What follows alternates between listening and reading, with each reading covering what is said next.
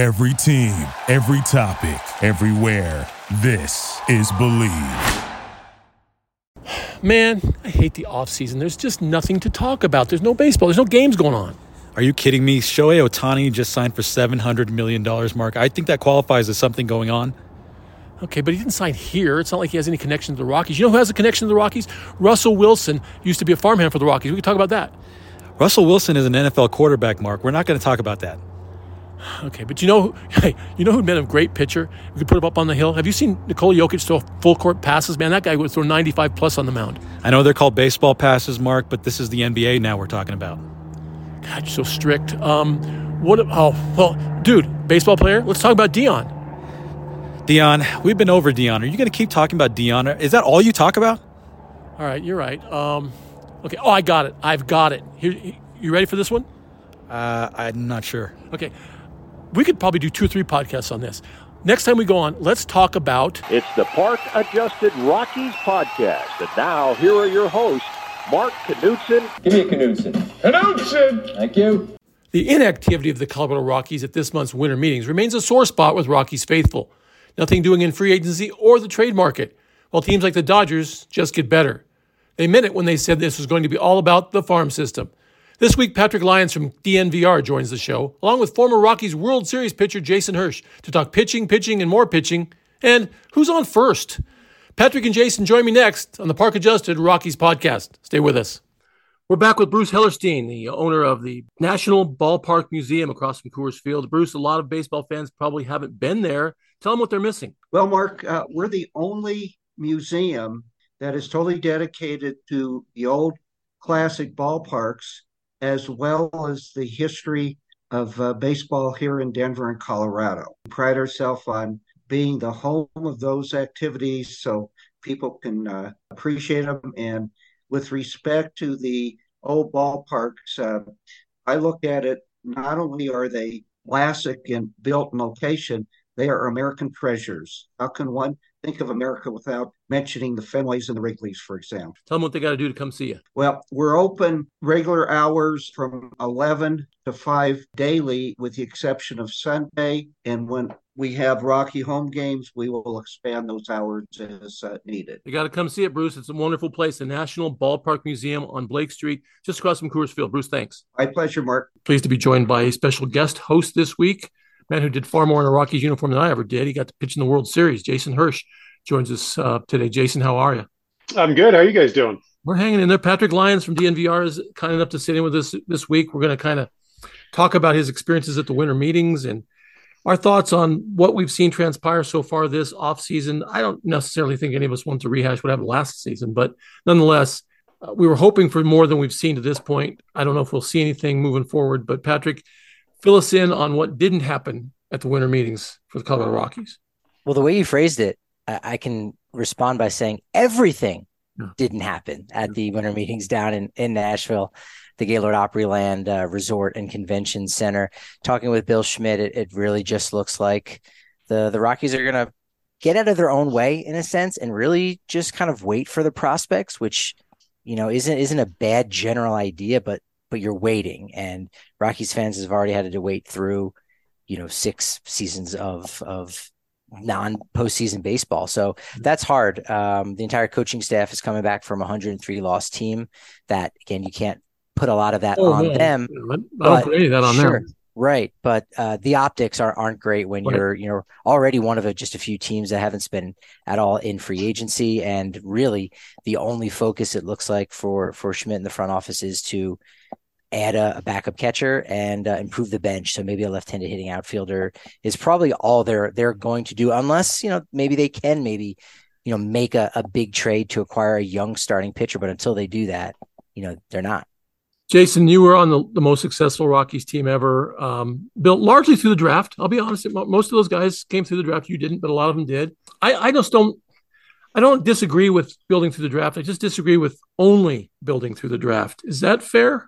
I would agree with that. I mean, I think you have to look at the holes in your organization and then look at obviously what's available to you out there and go, is this an opportunity for us to fill a hole that we can, an immediate need, rather than drafting and waiting to see if these guys are going to fulfill their potential. I mean, that's the thing with all minor leaguers is they all have quote unquote potential, but until they get to the big leagues and they start producing at some caliber, or at least prove that they can be there, there's really no point in sitting back and waiting. And the Rockies have done this traditionally throughout their history: is draft and wait and draft and wait and draft and wait. And every so often, a team comes along where it all comes together. But that '07 team was a mix of those young guys and those veteran guys that they went out and got.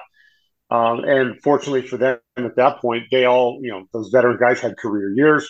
The rookie guys were putting up the numbers that they should have put up. And so that was a successful team, but you can't bank on that happening year in, year out. Patrick, the crux, obviously, of everyone's frustration is the pitching staff, especially the starting pitching staff, beset by injuries. In fact, the entire organization's pitchers beset by injuries, from the big leagues down to the guys that just signed. All of them got hurt. And they've made no efforts to change that.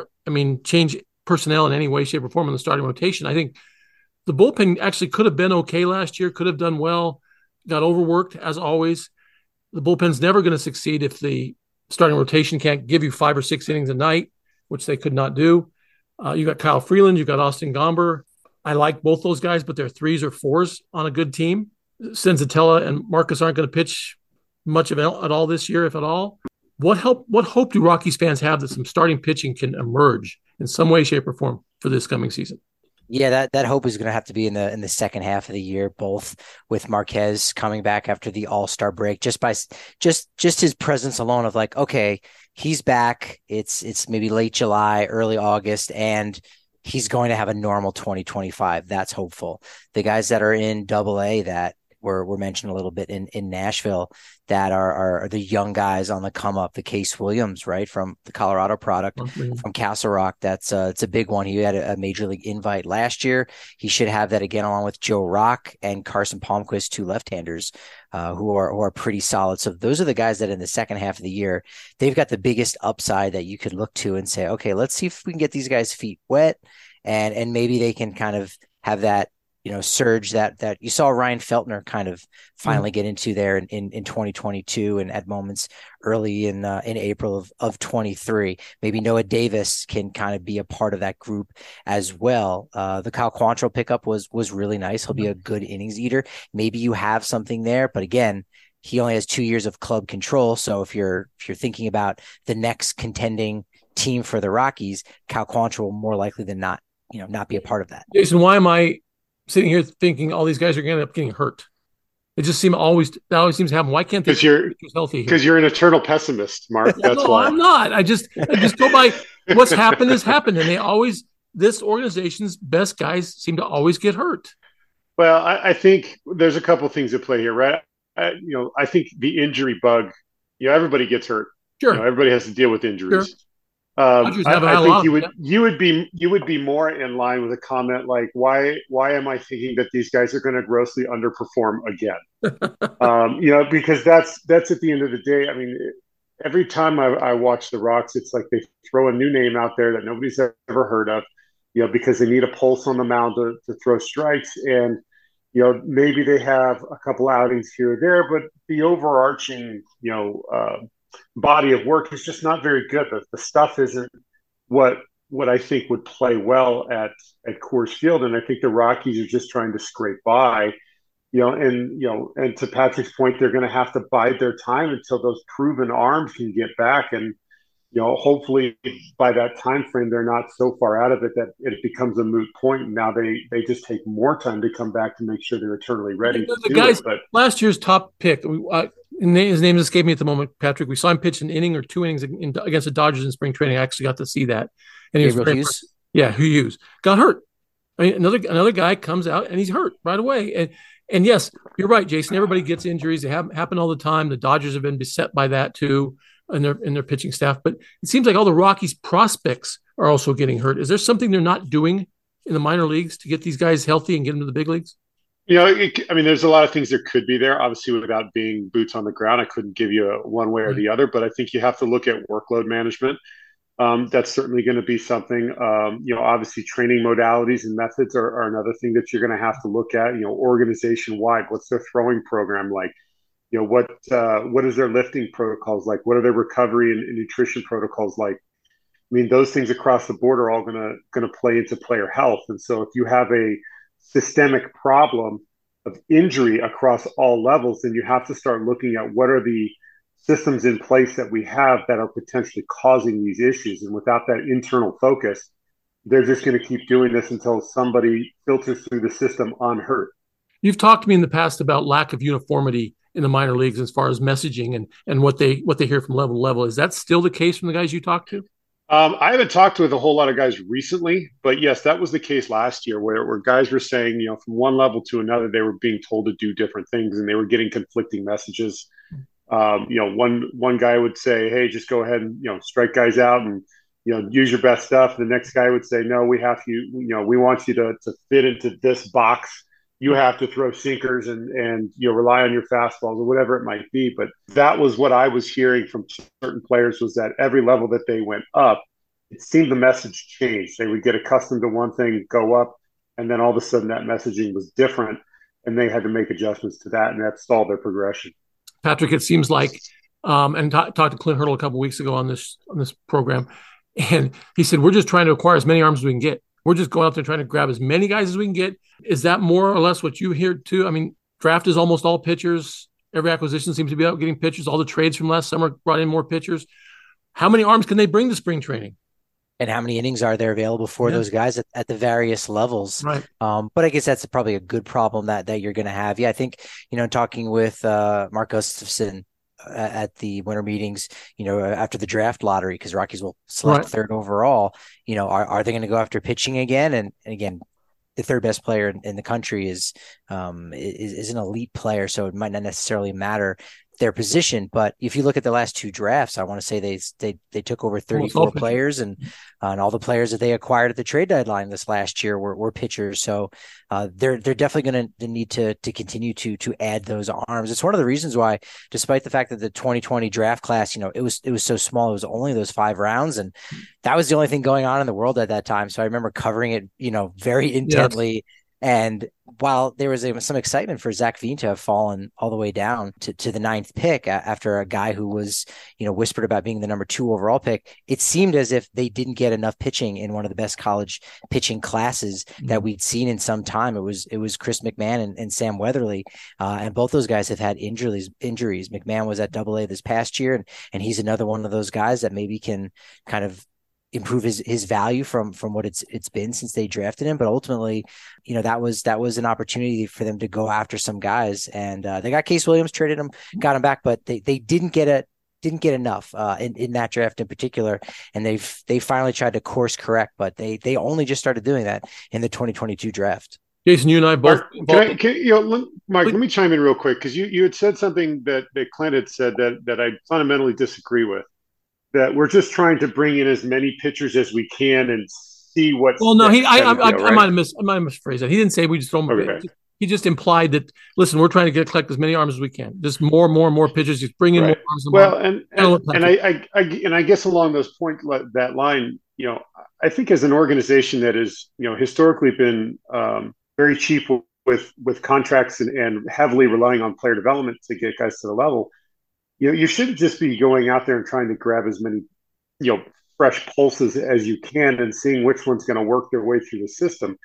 There is definitely a way to develop players and to build pitchers and develop the kind of talent that you want, that you think is going to fit at that level. It shouldn't just be go grab a bunch of dudes and see who's going to work. Yeah. There should be some focused thought into their player development in terms of which pitchers they're going to draft, where they're finding value where other teams don't see value, and exploiting that. That's where I think that where you start to develop arms where it's the next man up, as opposed to, oh my God, what's left? Yeah. Yeah. You and I both been in circumstances in spring training where you feel like it's cattle call, right? There's just so many guys out there, so many pitchers out there. You're just begging for your opportunity to get up on the mound and throw. As a young pitcher, how do you separate yourself from the pack in what will be a very large pack in spring training? Well, in this case, stay healthy. You might be the last one standing if you don't have an injury, right? I think the other way you stand out, you got to get out. I mean, you got to be productive in your approach on the mound. Are you throwing strikes? Are you winning the first 2 out of 3? I think that's a huge metric for pitchers at all levels. But more than that, the big league level, if you can win the first three pitches, meaning that I can get to 0-2, 1-2 in those first three pitches, the odds go dramatically into your favor. Right. So, Right. it could be something stupid, simple in terms of what's our philosophy. How about we win the first two out of three? If you can do that, maybe there's a pitching staff in there that's going to have some success with some subpar arms or some names that nobody's heard of. But just that general idea of I just got to win the first two out of three and the odds shift into my favor. And now I can do whatever I want with it. Patrick Albuquerque didn't have a very good year on the hill last year, if I remember correctly, collectively. Is there anybody down there we're not talking about that could make some sort of impact on this big league roster? In Albuquerque, not really. I think you saw most of those guys. One of the issues that the Isotopes had last year was the fact that all of their best arms or healthiest arms were poached from them by the Rockies, right? Every time somebody went down, a player got called up from the Isotopes. We're not seeing the same pipeline from AA to the majors like some other teams are able to utilize. We did finally see Feltner in 21 go from AA to the majors. And then 2022 was Gavin Hollowell and Noah Davis AA to the majors, pretty much just for a cup of coffee. So, the Isotopes really struggled last year because of that. All of their guys were taken, including veteran ones like a Ty Block, right? So that was kind of a huge component to that. And so those AA guys are going to go up to AAA, and then eventually we'll see some of those non-roster invites. Those guys are going to fill up the bulk of the Isotopes roster when the rest of the seats are kind of filled for other teams.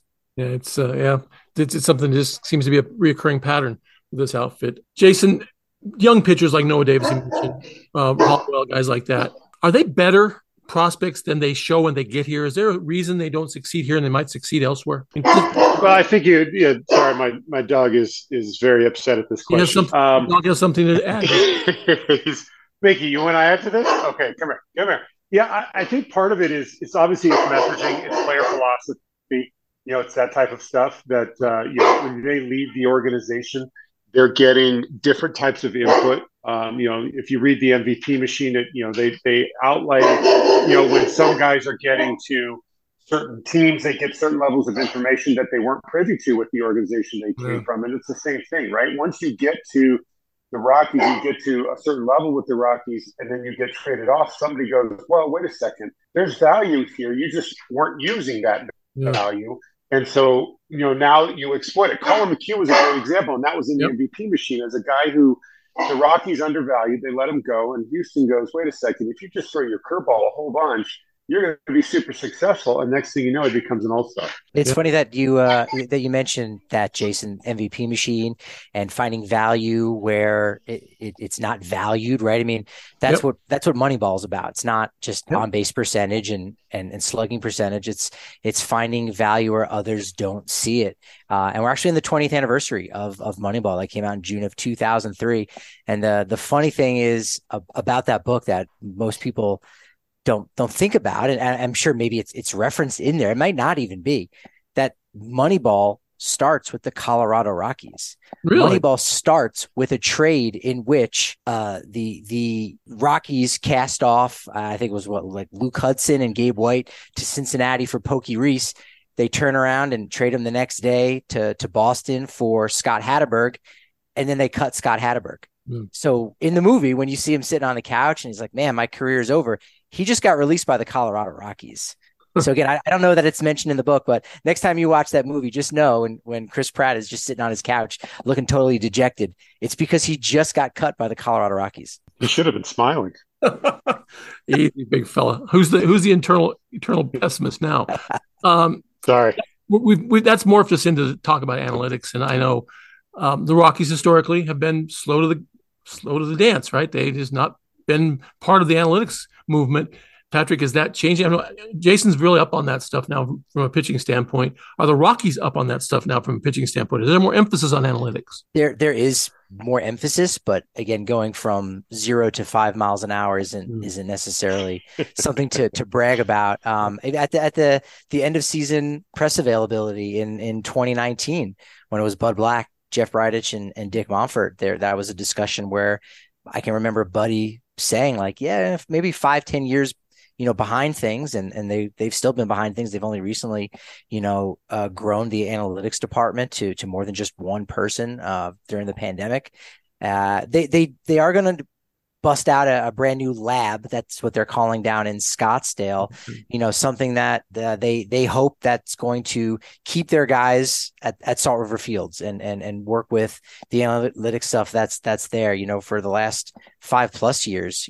Some of the best turnarounds that Rockies players have had involved going up to Kent, Washington, going up to Driveline, going down to Marucci. Now they have a new hitting lab that's down there. I mean, Adam Ottavino basically had to reinvent himself in a lot of different ways inside of a warehouse, in New York City. So those guys that have had that success, that have used analytics and have used the technology that's available out there, so many of them have done it away from the Rockies. And I think Colorado's realizing that, hey, maybe we can get these guys to kind of stay in-house a little bit more, and maybe we can actually provide them with some of that information. And so they'll be rolling that out this year. That's something that they're proud of, at least. What do you think, Jason? Are you a believer in that they'll follow through on that? And talk about guys who don't have to do laundry and analytics at the same time? Huh? No? Nope. Yeah, no, I'm not. Show me, right? Patrick, you brought up Driveline, and I've been a staunch follower of them for a long time, and a lot of the stuff that they've done in the player development world. And I've listened to Kyle talk a lot about analytics and player development, and where the Rockies are, and he said it on a podcast. It was actually but he basically said that the Rockies are so far behind at this point, it would be statistically impossible for them to catch up. So, to your point, going from 0 to 5 miles an hour versus we should have started this 10, 15 years ago, it's almost no different at this point. They really need to embrace the idea that, these players are leaving for a reason. They're asking for this stuff, and the organization is failing to provide an opportunity for these players to grow and develop within the organization because they're stuck and stubborn in their current ways. So this is where, I think if they just leaned into this just a little bit, you would get more buy-in from the players, and you might actually get better results out of them. Let's go ahead and talk about the guys we do know are going to be here and we do know can contribute. I think that starts with Ezekiel Tovar and Nolan Jones, two young guys, Brenton Doyle in that conversation as well. I did see someone where Doyle and Jones were ranked the two best outfield arms, at least in the National League, if I'm not mistaken. So there's something to work with. There is something to work with here. It just depends on how they work it, and if they can keep these people healthy, right, Patrick? Yeah, those guys were a definite bright spot in the second half of last year. Jones, Doyle, Tovar, despite the 103-loss season, it was a lot more exciting to cover the team and probably to watch the team too for many fans that I've talked to than it was in 2022, because there was some hope. And again, we're talking about 3 guys, but even still, there was that hope of like, okay, there's something here. This is the start of a core that you can go forward with that's going to, allow Charlie Blackmon to maybe pass the baton on to somebody instead of just, Ryan McMahon, it just being bequeathed to him, so to speak. Right. So Jones is definitely an exciting player. Then Tovar, I've said it several times before that it's strange that how much he delivered on the hype and the promise of, hey, this is what this guy is going to be. And he delivered exactly that, if not more. And yet got zero recognition in the Rookie of the Year award voting in a stacked class, but still he's a player that, I think is going to continue to make strides each and every year. I mean, not bad for a 21-year-old shortstop. Okay. Well, I got to ask this question, both of you. Who's on first? Chris Bryant. Think?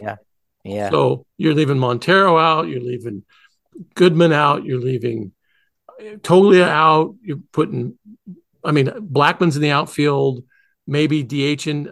That's a kind of a mess over there, isn't it? Yeah, it's almost a 6-player platoon between first base, right field, and DH. And now, granted, DH and first base is 80 to 90% of the season, if they're healthy at least, is going to be Bryant at first and Blackmon at DH. Both guys you could probably run out there 5 to 10 times next season in right field if you needed to get Montero's bat in at first base or at DH. But that leaves Tolia and Sean Bouchard and Hunter Goodman and Montero. You've got 4 guys battling for not a ton of playing position. And so that's part of that creativity that the Rockies need to have if they're going to acquire some young pitching, even if it's someone that's not a big, well-known name. Just, hey, we just kind of need a young arm that we see something in, because Montero is just wasting away there. And I know that they are probably worried about him hitting 30 home runs with somebody else.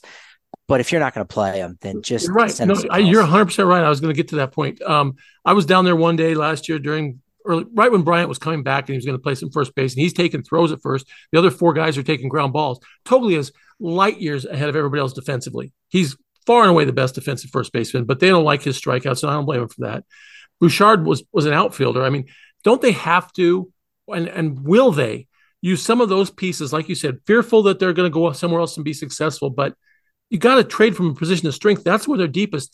One or more of those guys might be able to bring back a couple of decent pitchers. Is that fair? Montero, definitely. I think so. Bouchard, he was going into last year as probably the starting left fielder before his biceps injury. That was kind of a freak thing that happened. And so, he'll get an opportunity, but there's only so much playing time to go around for those guys. Even if you send Hunter Goodman back to AAA, I mean, I don't know that he has all that much to prove. He did go 1 for 27 at the end of the year.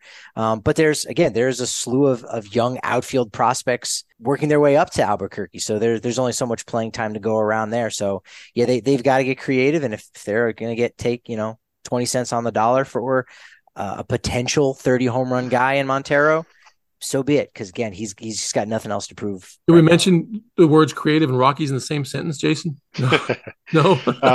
You guys have been cutting a little bit in and out. My internet apparently doesn't like your call, but to the point that you guys were saying is that I think the Rockies historically too have overvalued their prospects, and they hold them too close until they contain no value. Absolutely. And then when they try and trade them, there's nothing there, and then they just release them.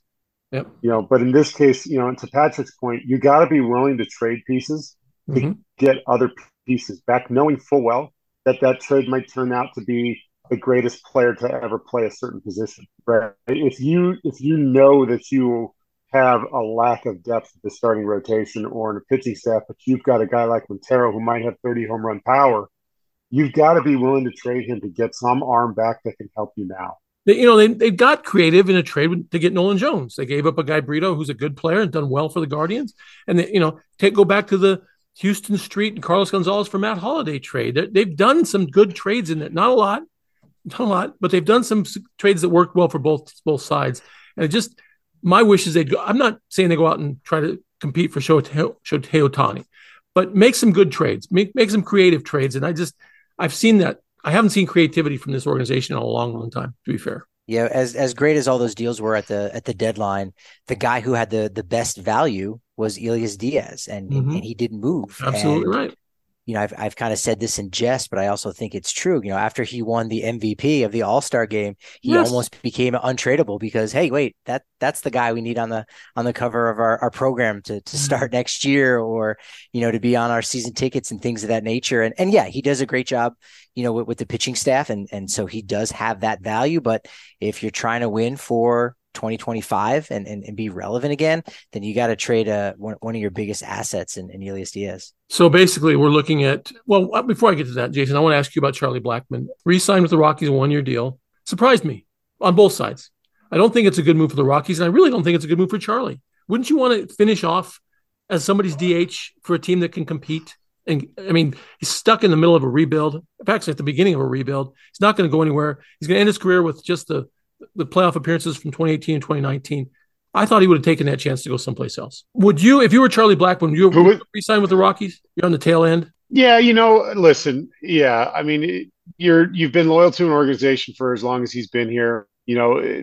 Todd used to talk about that too, a lot about being, playing. There's something noble about playing your entire career for one team. Could Charlie have gone off and tried to chase a playoff or a ring or something like that elsewhere? Yeah, sure. But, the beard became synonymous with the Rockies. It became, pretty much the calling card of the organization for the last, let's call it 10 years. Yeah. He's been the face of the organization. And to trade him off, I don't think does much to the fans. I think he knew he had a good thing here. and that it wasn't guaranteed for him if he were to go somewhere else. So Sure. I don't fault him for not wanting to jump ship. See, I think of Ray Bork, and I think of the fact that he was a Bruin, Boston Bruin forever and ever and ever. Came here a season and a half, won a Stanley Cup, went back, and he's a Boston Bruin for the rest of his life. I think Charlie could have done the same thing and come back here and finished his career here if he wanted to. For tokens, sign for one day, whatever they want to do. Yeah, but where was he going to go? Well, he's a DH. Guy still has a good bat. He was, up until recently, he was a good hitter and he had speed, but his skills have declined in the last 4 or 5 years. He's an average outfielder. He's below average outfielder. He's a decent leadoff hitter. He showed power for a couple of years, but honestly, I didn't really see him jumping ship and seeing greener pastures if he were to leave here to go to a contender. Well, he and Chris Bryant will be the elder statesmen this year, Patrick. Are they going to be able to put in full seasons? That remains to be seen. I think Jason's shaking his head no. I think his Wi-Fi is good enough to see that head shake. No. I think, I forget what the date is. I did the work at one point at the end of last season. I think maybe around May 5th of this year in 2024, Chris Bryant will have finally played his 162nd game with the Rockies. Now, that being said, his injury this year and Charlie's this year were just kind of freak hit by pitch on the hand, right? So, that's unfortunate how it went that way. Otherwise, they could have been healthy. I mean, Charlie takes great care of himself. I mean, even still now in his late 30s, after a game, if he hits a big home run, you got to wait 35, 40 minutes because he's got his post-game workout in. And I think that's something that has a lot of value to a young Rockies clubhouse that, those guys are still learning the game. But, had Charlie gone somewhere else for a year, he wouldn't have gotten the $13 million that the Rockies are paying him for, I guess, somewhat of a farewell tour. And I'll push back on what you said, Mark, about Ray Bork. Now, Bork, Hall of Famer, zero doubt about it. Charlie,